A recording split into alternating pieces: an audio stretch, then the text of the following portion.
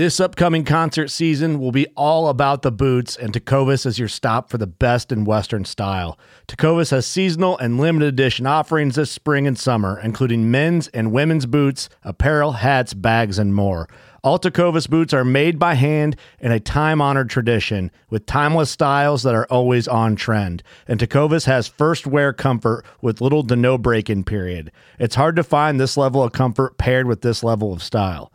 Stop by your local Tecovas store, have a complimentary drink or two, that's WCB style, and shop new styles. The smell of fresh leather and friendly staff are at your service. Many stores even have leather custom branding to make your boots truly personalized. And with regular live music and events, there's no in-store experience like it. If you can't make it into a store, just visit tecovas.com. That's TECOVAS.com.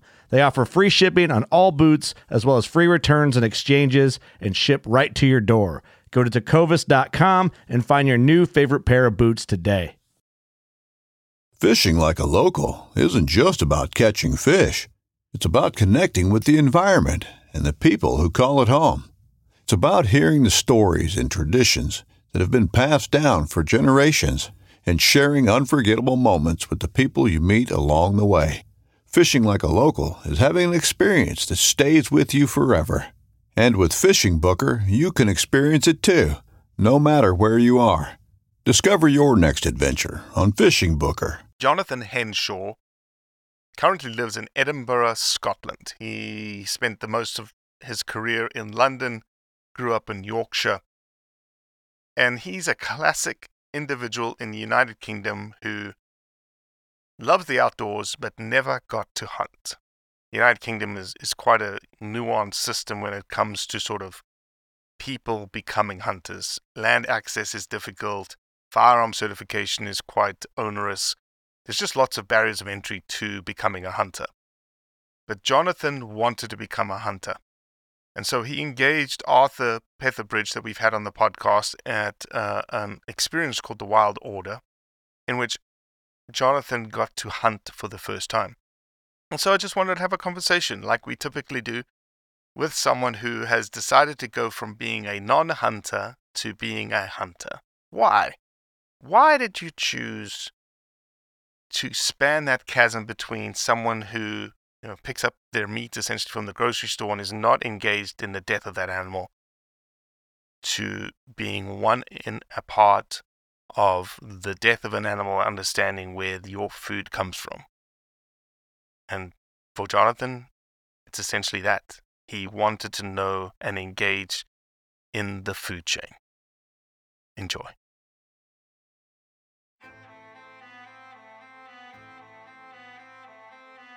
So there's a reason why I started Blood Origins. And that reason is simple. Is that I wanted to convey the truth about hunting. It brings awareness to non-hunters that it's more than just killing animals. How do I start it? Brittany. My name is... Does my hair look okay? It's fantastic. My name is Mike Axelrod. Start again. Yeah, I hated it too. Braxton, you said something in the car to me. You said that you were living on borrowed time. There's a perception around who hunters are, what we're supposed to be, and a feminist that works for a non-profit that is a hunter that has only eaten wild game for the last 20 years is likely not the thing that people think about when it comes to a hunter.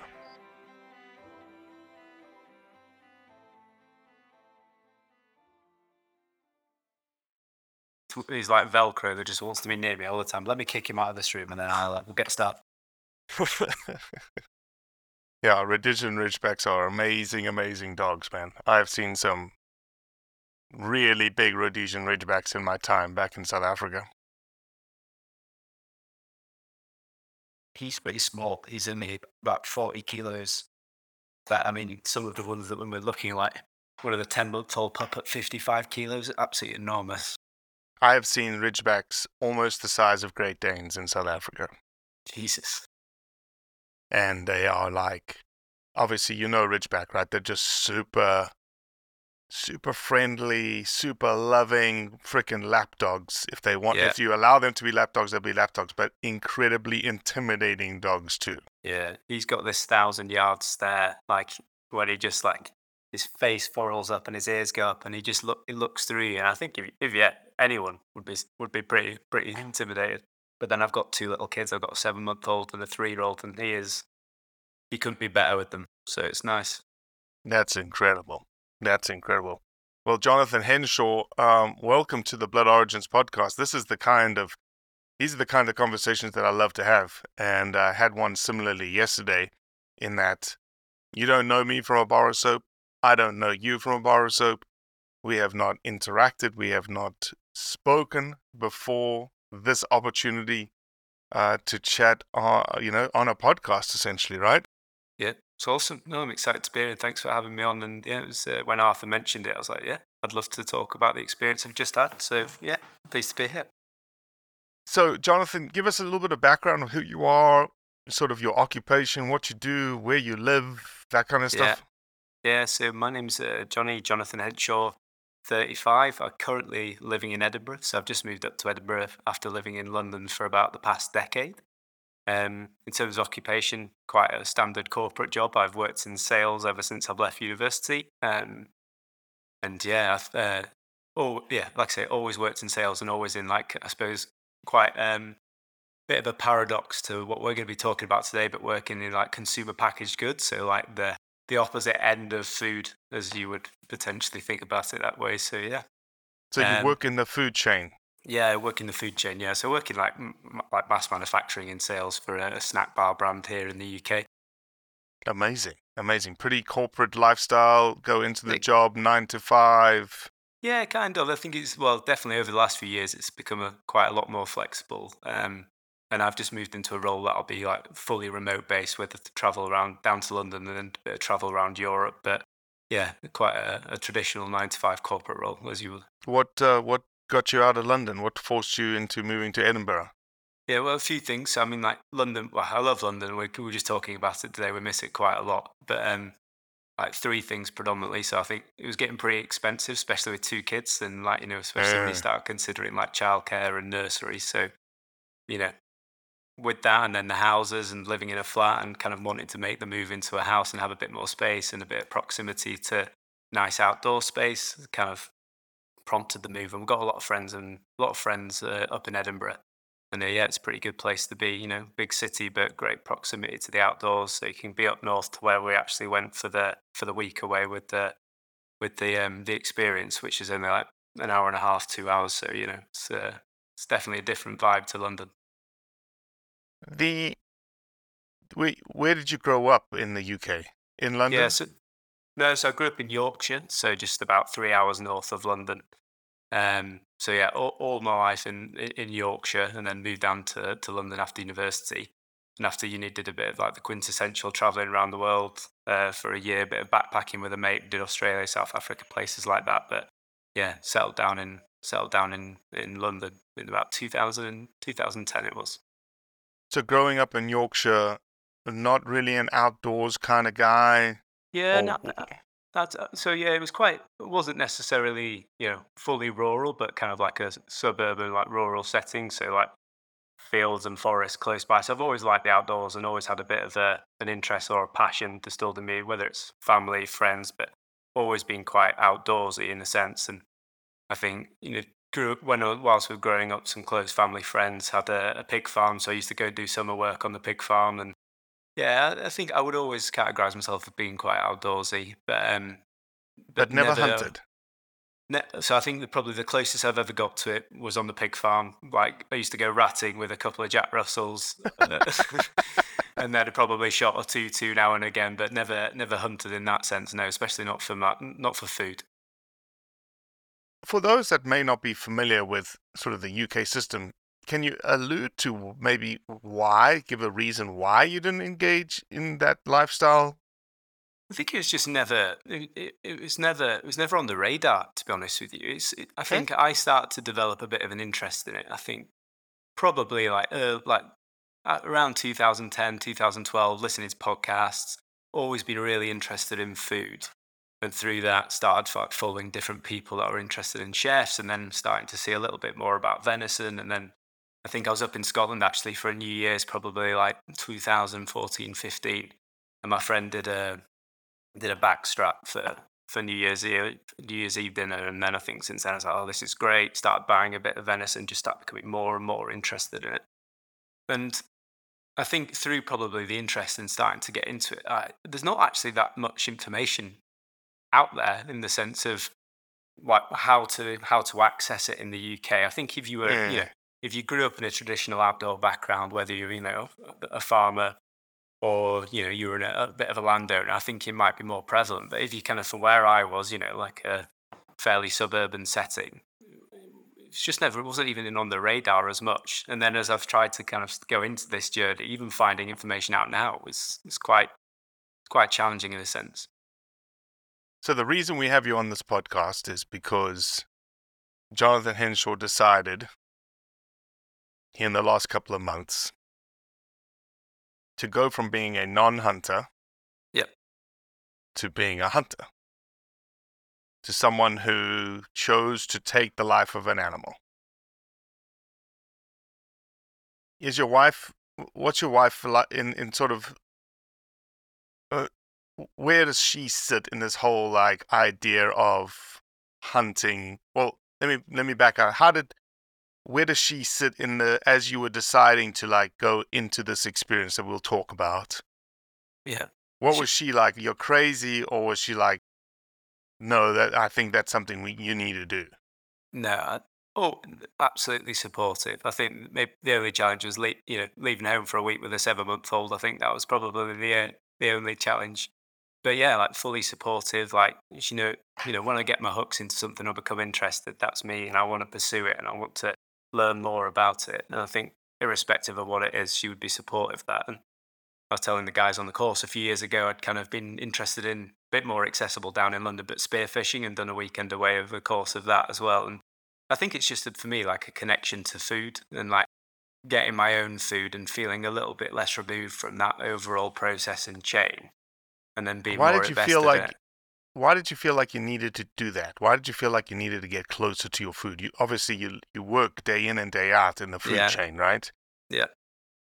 I think it's a good question.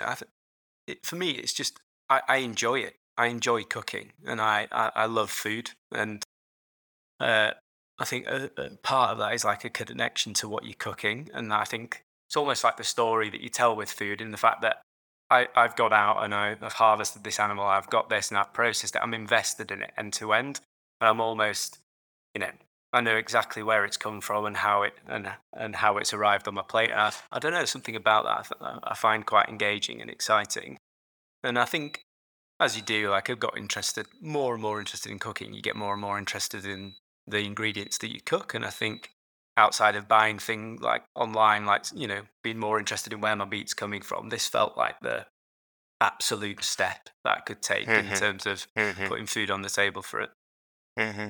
Did any of your circles of friends, as you were, again, getting ready to do this, any of your circles of friends were like, didn't really understand why you were doing it?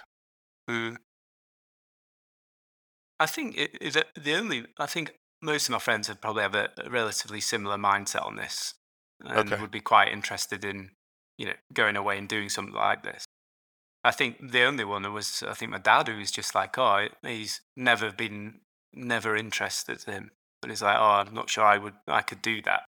But I think, it was more from a perspective of. But he's still a meat eater, right? He Exactly. still enjoys. Yeah. But I think it's from a perspective of what different types, or maybe how hunting in the UK is or has been portrayed in the past, because it's a relatively niche thing in the UK, I would say. And bear in mind, I'm a complete noob on this stuff as well, right? But my perspective would be it's still relatively niche. And even when we're up there, Sam talking, there's less than 200 or 300 professional deer stalkers in the UK.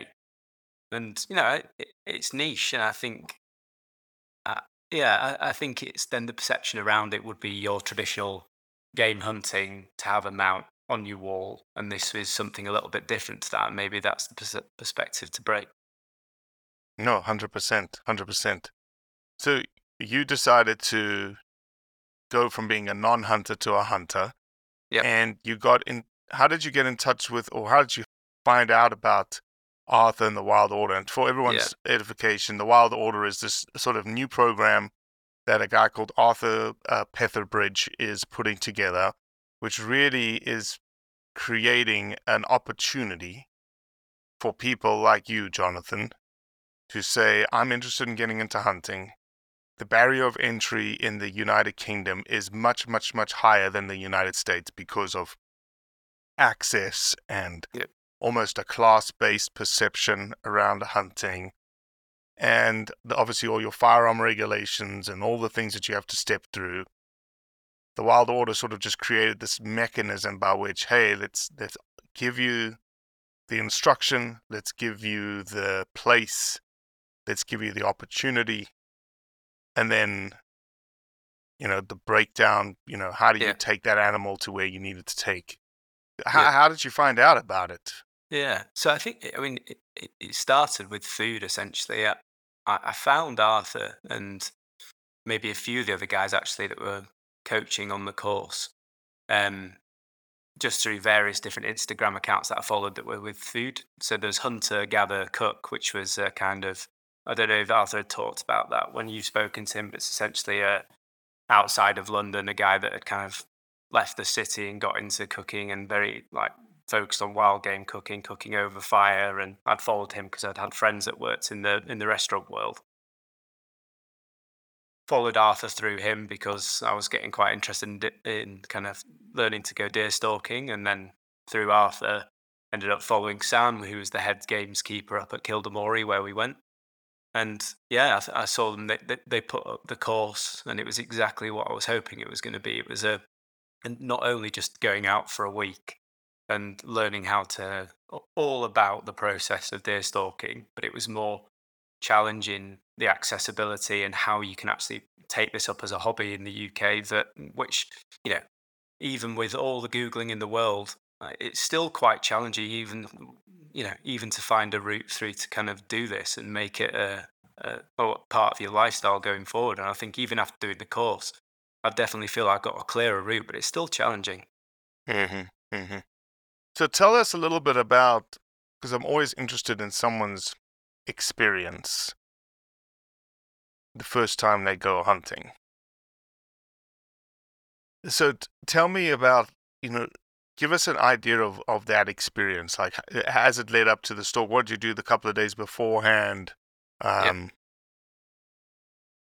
so I think I ended up arriving quite late. So I drove in pitch black into the Kildamore estate, and I suppose I'm not particularly familiar with the remoteness of the Scottish Highlands, but it was 8 miles from the closest main road to the lodge at the estate where we were staying. So I'm driving down this kind of single track road in the middle of the night, opening deer fences, and it's just could have been anywhere. Eventually managed to get to the lodge, got settled in for the evening, but you walk into this kind of pretty grand, what as you'd imagine, Victorian hunting lodge, and there's some pretty significant stag heads on the wall, and no one was up, so I was kind of just found my room and took myself off to bed.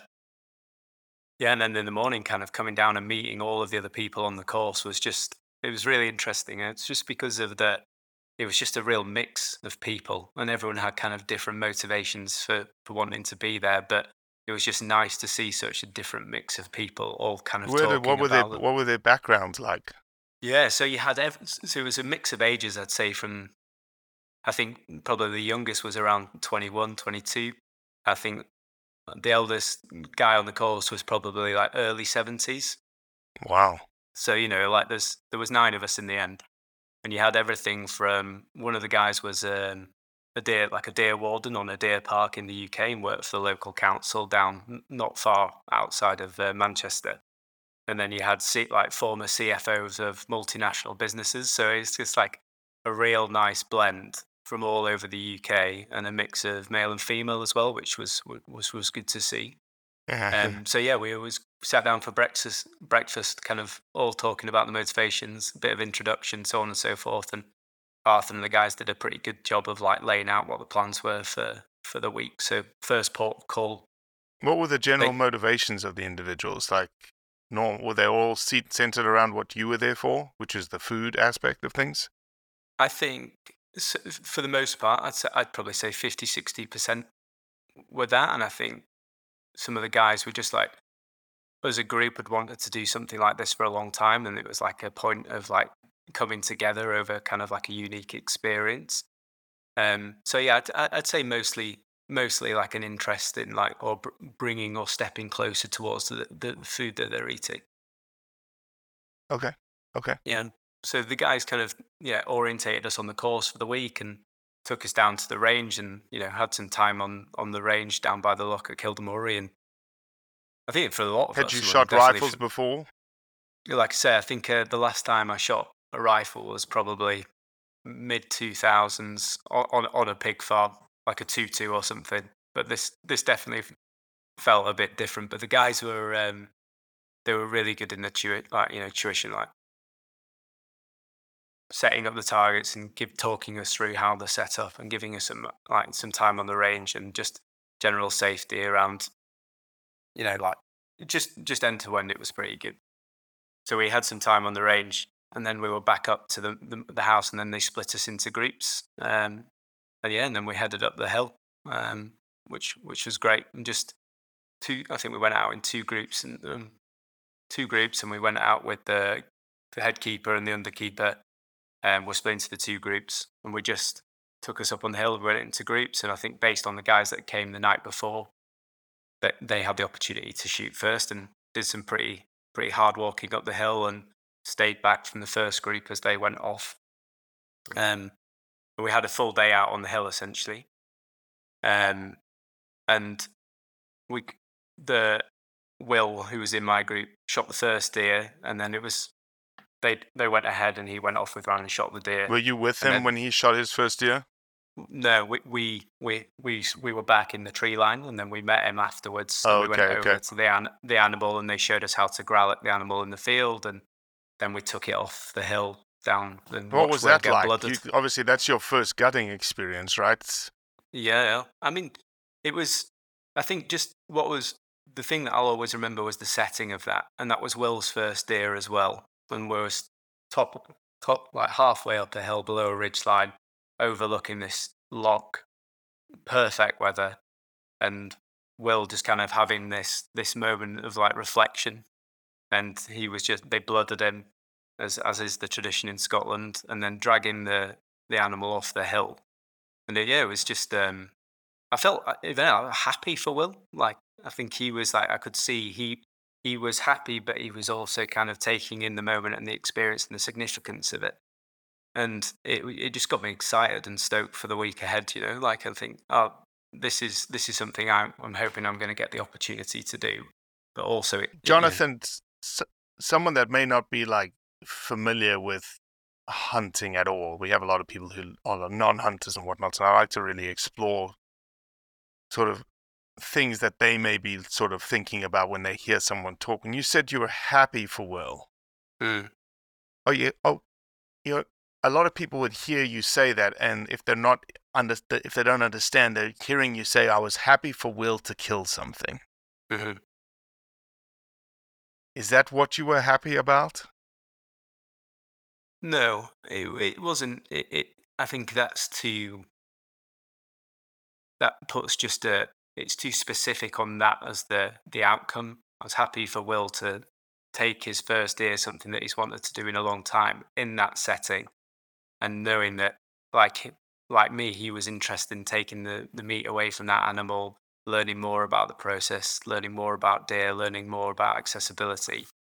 And it was almost happy. This sounds cliche, but it's because it was like the start of something. Even though it wasn't your journey, it was probably also the start of your journey, even though you weren't pulling the trigger, right? Exactly, because it's the first time I've ever seen an animal like an animal, or a deer or an animal of that size, being shot and killed. So it's definitely a significant moment for me, and then also kind of gives me a perspective of what's to come and how am I going to feel in that moment and how is that moment's going to happen and so on and so forth, you know. And I think also people don't realize, you mentioned a little bit of this, the setting and the scenery. You almost are like gobsmacked by the places that you get to do this in, number one. Yeah. And number two, the hard work that happens once the trigger is pulled, right? Yeah, exactly. I think that the place is definitely the place and the setting, and it's the landscape's awe-inspiring, and you know, obviously you're with other people, and there's Alex was taking pictures, and you know, people are kind of, but we're still connected, but it's just not it's not a typical experience, and so I think that's something that probably contributed to my you know happiness for Will in that moment. And also then, yeah, the hard work, even like, you know, walking up onto the first hill, like I like the robust challenge of it, you know, and I think I was coming into this experience, I never wanted it to be, you know, like I just drive somewhere and I'm straight onto, and I want it to be hard. I enjoy enjoy the time on the hill, enjoy the time walking. And I think it's almost the challenge of it represents, I suppose, as much as the reward as taking the meat away, you know? 100%, 100%. So once that happens, is it your turn now?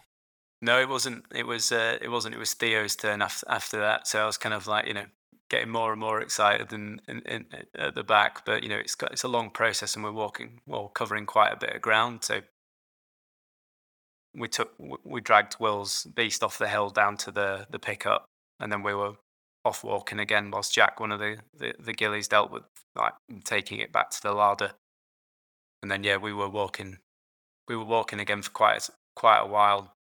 And then Ran and Theo got onto a couple of hinds up the hill. So, like with Will, they just stepped off ahead and went a little bit ahead of us, and we just sat and waited. You know, we sat and I think part of just sitting and waiting and taking in the scenery in the moment, you know, and then heard a couple of shots, and we were up the hill again and had the same experience with Theo. So, but by this time in the day, it was getting a bit later, so we walked back to the lodge, took the deers down to the larder and start to see a bit of the process of kind of the butchery, which was the initial dressing, and then the butchery, which was, I suppose, another new experience. You know, outside of seeing carcasses hanging up in a butcher's window, you don't get that close. You know.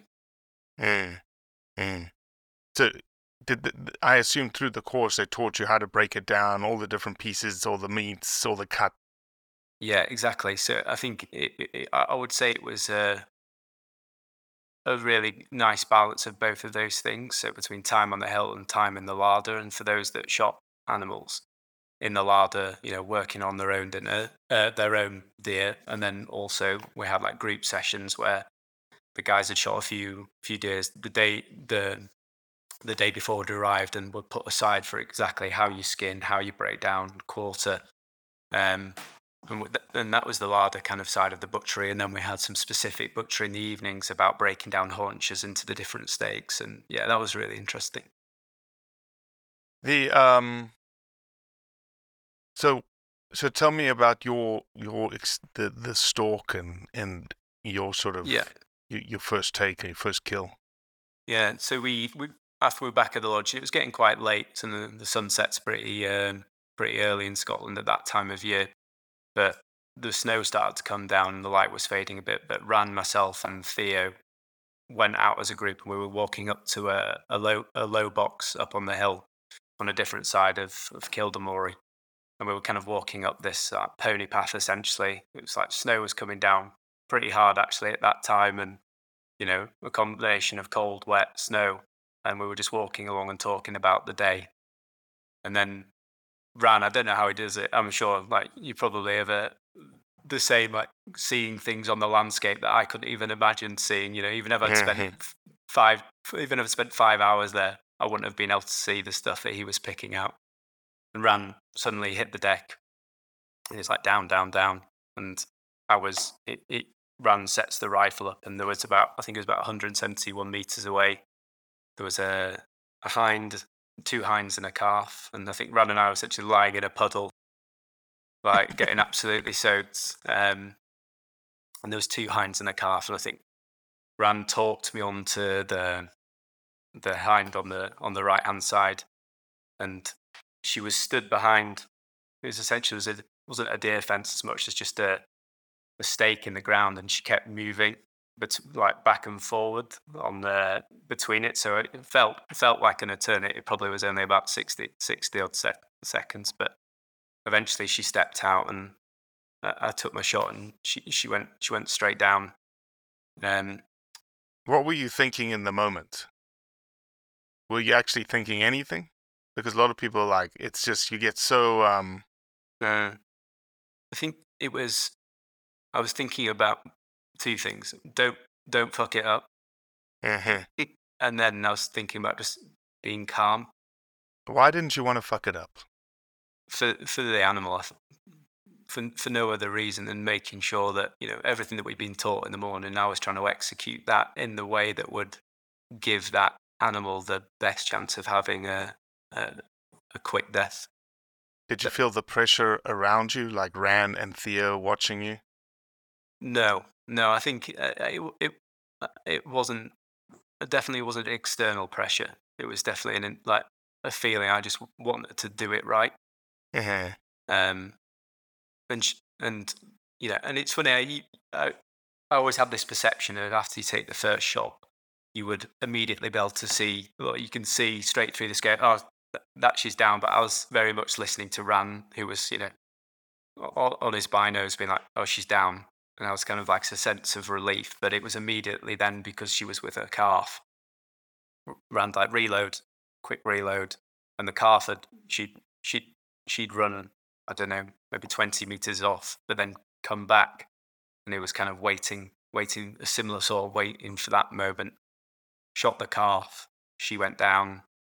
We kind of took that moment afterwards where we kind of stood up, and Ram was like, "Good job, great. Let's have a walk up the hill and see how we're doing." Walked up. I think we got about 60 meters away, and Hind was down. She was dead, but the calf was still alive. She was up, but like, she was not standing up. She was down, but her head was still up. So ran out straight down again.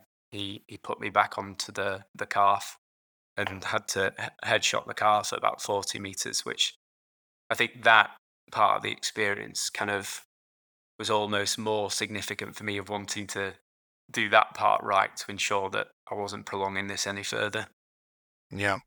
So for somebody that just listened to you shoot a hind, a cow, essentially, and then a calf, a fawn, a lot of people are like, well, why would you do that? Why would you shoot the calf? You know, the calf was probably weaned off, probably would have survived. Give the context there, because I think it's important from a UK perspective to give that context. Yeah. So I was essentially doing everything we talked with Arthur, Sam, and Ran. If we shoot a hind and they don't feel from a deer management perspective that the calf would survive in that situation, we have to shoot calves as well. And they asked us at the front, you know, like, how does that make everyone feel? Do you feel comfortable with that? This is something that's just part of essentially the experience of what we're going to have to do. And that's not, you know, wasn't the case for all of the guys that took deer on that course. But yeah, it's something I think it definitely stops and makes you think. But I suppose it was I'm deferring to the experience of Arthur, Sam, Ran, that this is the best way to manage this. This is what is right for those animals, and this is part of what I suppose being a hunter's about. Did they explain things from a management perspective in terms of the deer numbers that they have to take every single year? Yeah, I think there's quite a lot of it was quite a technical, there was many different elements of like how they manage deer on that estate. And I'd probably do a bad job of trying to regurgitate it all. But but that's one of the reasons why taking a calf in that Yes. scenario is not something like America, where you wouldn't typically ever shoot a fawn here in America, because there's, you're just letting them grow. Yeah. But there's very strict quotas and strict numbers of animals that you have to take. And when given the opportunity, regardless of whether it's a hind or a calf, the number is a number. Yeah. And they're reducing it to make sure that the habitats and the ecosystem is not degraded beyond what it needs to be. And, excuse me, a lot of these places, if they do not hit their numbers privately, then the government will come in and hit their numbers for them. Yeah, and I think the thing that I was most like because there was two hinds and a calf, and Ran talked me in onto the hind with the calf because he felt that the condition of that animal was much worse than the condition of the young animal, and that we were in a sense. I mean, like, the snow was coming in, and we ended up having enough snow on that the rest of the week that was almost up to your waist.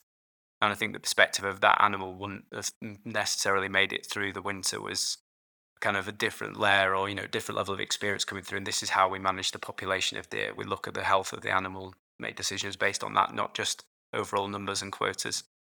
Yeah. So you got to break down your own animal? Yeah, so it was interesting. So when we got up to them both, I think, because I'd not obviously had the chance, and earlier in the day, Jack, one of the gillies, had growled the deer in the field and shown us how to do it. But Ran was like, "Do you want to do it?" And I was like, "Well, yeah, absolutely." And he kind of talked me through it, and man, I was fortunate enough to do it on both animals, the hind and the calf. And then there was only three of us, and we couldn't get anyone on the radio, so we ended up having to drag them off the hill a couple of kilometres. So it was Ran and I with the hind, who was about, I think she was 63 kilos. And then Theo took the calf. I think basically sliding her along the snow on the way down. But yeah, it was it was much like I was almost glad in a way of doing it in that way, opposed to having a quad come up and or come and pick us up. I think it felt like, I don't know, maybe there's no right or wrong in it, or applying too much like sentiment or emotion around it. Sure. I wanted to, as part of the experience, I would feel like you earn this. It's hard. Step into it and do it, and I think that almost made the experience, or for my first year, more memorable in a way. How amazing! Because I know you'll remember this and I wasn't even there, but I can, because based on what I've done, how amazing was it when you did grolic the animal in the snow, in the freezing cold, and the steam is coming out of that animal, and the heat of the animal on your hands, in sort of juxtaposed against your hands probably being freezing, because of the snow. Yeah, and I think I think people think probably perspectives of hunting very much is just about the shot, and then but that is less than a fraction of a second of the actual overall experience. And well said. I think there's something that you said, and this is part of the connection to food, right? I was talking about, like, it's a lot different than peeling back a bit of cellophane from a steak you've bought at the supermarket. Like you're in the blood, you're in the guts. You're doing this in the wild where this animal lived and was raised and where it's been eating. Like it's hard. It's hard to describe, but I think it's almost a more important part of the experience. Have you had the pleasure of feeding that deer that you killed to your family yet? Yes. Well, yeah. So we went away at New Year's with there's a group of 12 of us, like 12 adults, seven kids, 6 kids, and I did both backstraps off the beast for dinner. And I think it was like, well, my mate's a chef, thankfully, and I like cooking, but some things you just want done right for certain moments. And yeah, just to sit down at a table with a group of friends and talk about here's the beast that I went and got a few weeks ago, and talk about the experience. And then I'm just defrosting a parve steak tonight for being my wife. It's certainly different, huh? Oh, It's yeah. certainly different that you know that your hands, you know exactly where the meat came from. You know who touched it, you know who prepped it, you know Yeah. everything about it. Exactly. So yeah, it's yeah, as an experience, it's definitely like to your point. I don't think something you'll never forget. So, welcome to the tribe now, hey? Thank you very much. You have a responsibility now, based on what you've learned, to continue to, push this message of who we are as hunters. And you learned it the right way, and you speak about it the right way. And you have the knowledge now and the respect when someone, that's not a hunter is like, well, why would you do something like that? You now have a different perspective on how you could engage that individual. So Yeah, I agree, and I think it's just a start now. So it's now for me, it's about finding the next steps in this and finding my own way through. And I think as a first point, the experience that Arthur and the guys provided, I can't fault it. amazing, Jonathan. Well, welcome to the tribe again. Thank you for Thank you very much, Robbie. coming on here. We like to have short, sharp conversations with people that just have good experiences and explain sort of why they've become a hunter. And you're certainly in that category. So Nice. Thank you. Appreciate your time. Thank you very much. Take it easy. Cheers. Well, that's it for today. Appreciate you listening. As always, leave a review, share it with your friends, and most importantly, do what's right to convey the truth around hunting.